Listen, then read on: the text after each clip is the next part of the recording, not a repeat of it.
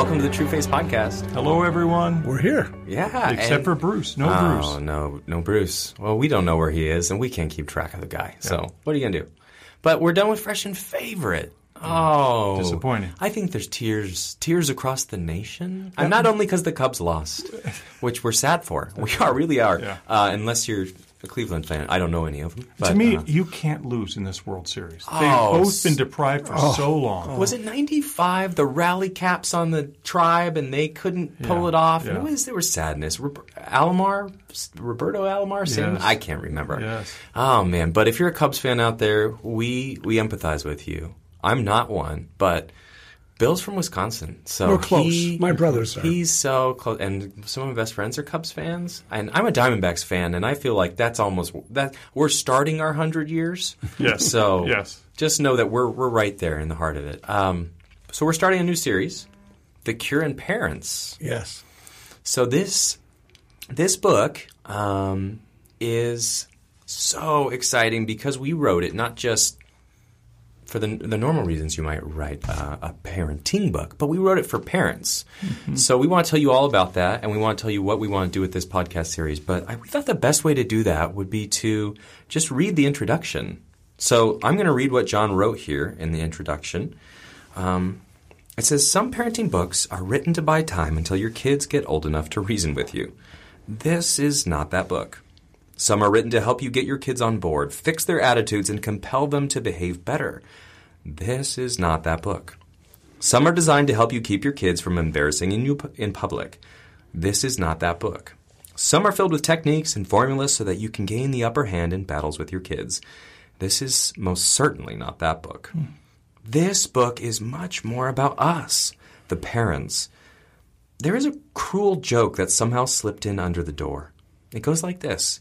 These children we waited and longed for have now become our opponents. Opponents we love, but ones we now have to manage.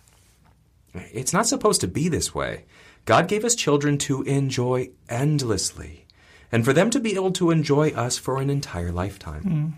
That's why we wrote this book, to learn how to earn our children's trust so that we can receive the wonderfully transformative privilege of giving our children love, teaching them truth, and providing them guidance.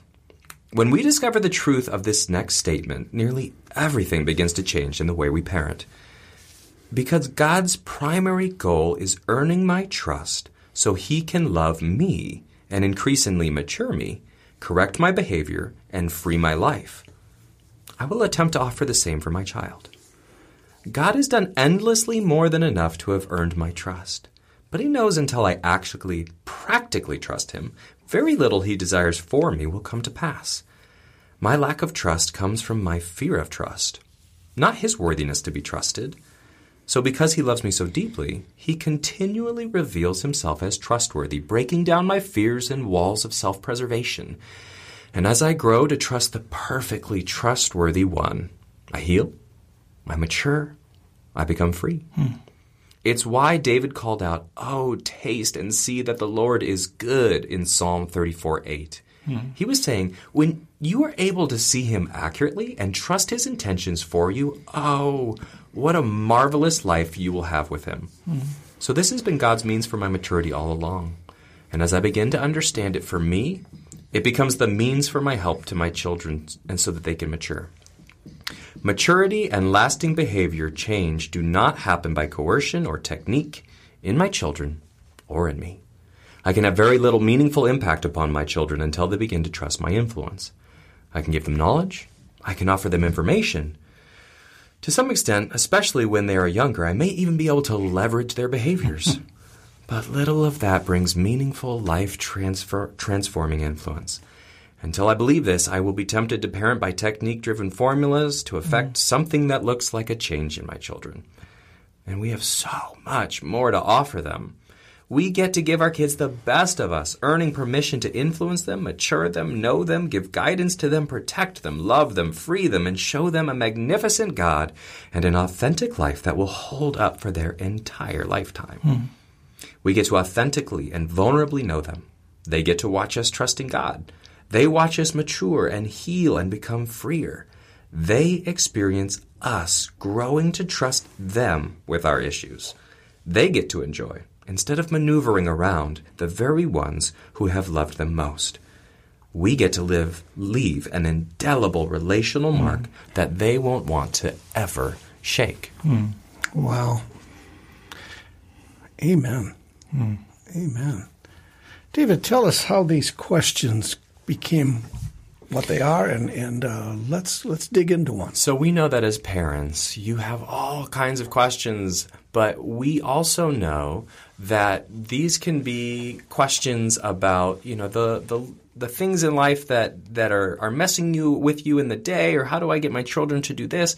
But we want to make sure that we answer every question that comes in from you from the standpoint of how do we build trust with our children. And so we had the idea, let's just ask. Let's ask what questions are going on out there, and then what questions out there are most people asking. So we just had them like those on Facebook and on Twitter. And so we have already a few of those questions that we're going to answer from they were winners. They got the most votes. They got the most votes. And so that means that the most people are saying, yes, we have that question. And so we're going to answer from them from this side of things. But we just want to let you know that already you can have the Cure in Parents in your hand, except in an e-format. So it's available on Kindle and iBooks. It's available on Audible as an audiobook. And we have a fantastic reader who did that for us. She's so good. Yes. So if you would like to kind of follow along with what we're going to be doing in the book, do that. The books are coming. The print books will be out soon in the next couple of weeks. But go ahead and get a copy, an e-copy. And we're going to launch into one of these questions that was asked. Let me read the question. This is a wonderful question. All three of these questions that we'll get to are, this first one we're going to handle. How do you parent grace-based and communicate the difference between punishment and discipline to a child who sees and experiences a punitive approach all around them in the educational system, in church, in society? Wow. Not a great question. Great question. Thank you for the question. What I wanted to start with was just to kind of affirm the questioner because they're in the question making an incredible distinction between punishment and discipline. And that is lost in so many arenas. Discipline has to do with the directing of the child into their life purpose. Punishment has to do with change in behavior. Well, and getting even. And getting even. Or doing something out of anger or whatever. And so that as we hear this question, what's so interesting is another affirmation to the questioner. They see the distinction in society. Mm-hmm. And so part of our answer is this. In your home, in that place where you have this great influence on the child, make sure they are understanding the solution to their life is not better behavior, or the penalty of their life is wrong behavior being punished, but that they are learning that you as a parent see them from God as a gift significant, and that there is an incredibly eternal purpose to their life. And discipline by you as a parent guides them into that eternal purpose. Those distinctions in this question are incredible. Go ahead, Sean. You were going to... Well, I was thinking, too, it starts with a parent facing their shame. That sounds like you want me to mature.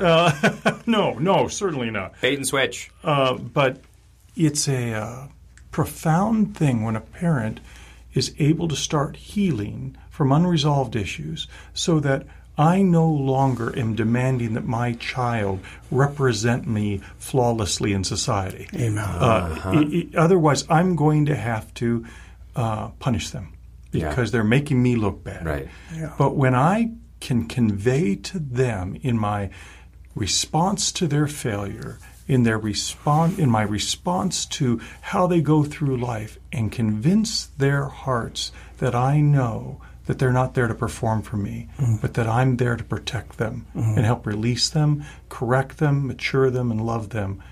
They get it. Even though there's this strong, and I get to tell them, this is not the world you're going to often see out there, but this we can do. This I can do as a parent, to where the child says, wait, in my growing up at home, I was never punished. Never was there a getting even. Never was there a parent winning because they could. I was being disciplined for the purpose of being loved, released, corrected, and to mature.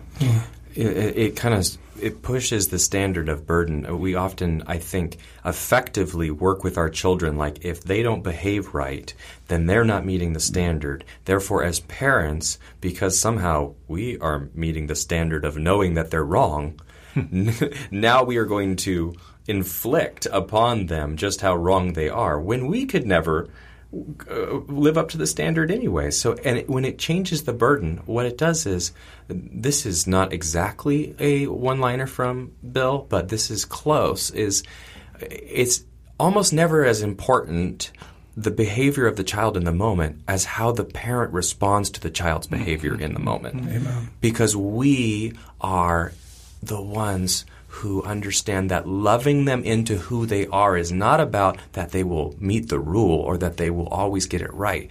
It's about building on, are we trustworthy? Can we trust God for the hard moments? Can we trust each other in the hard moments? Can we be honest? Can we not lie to each other? Can we see the long view?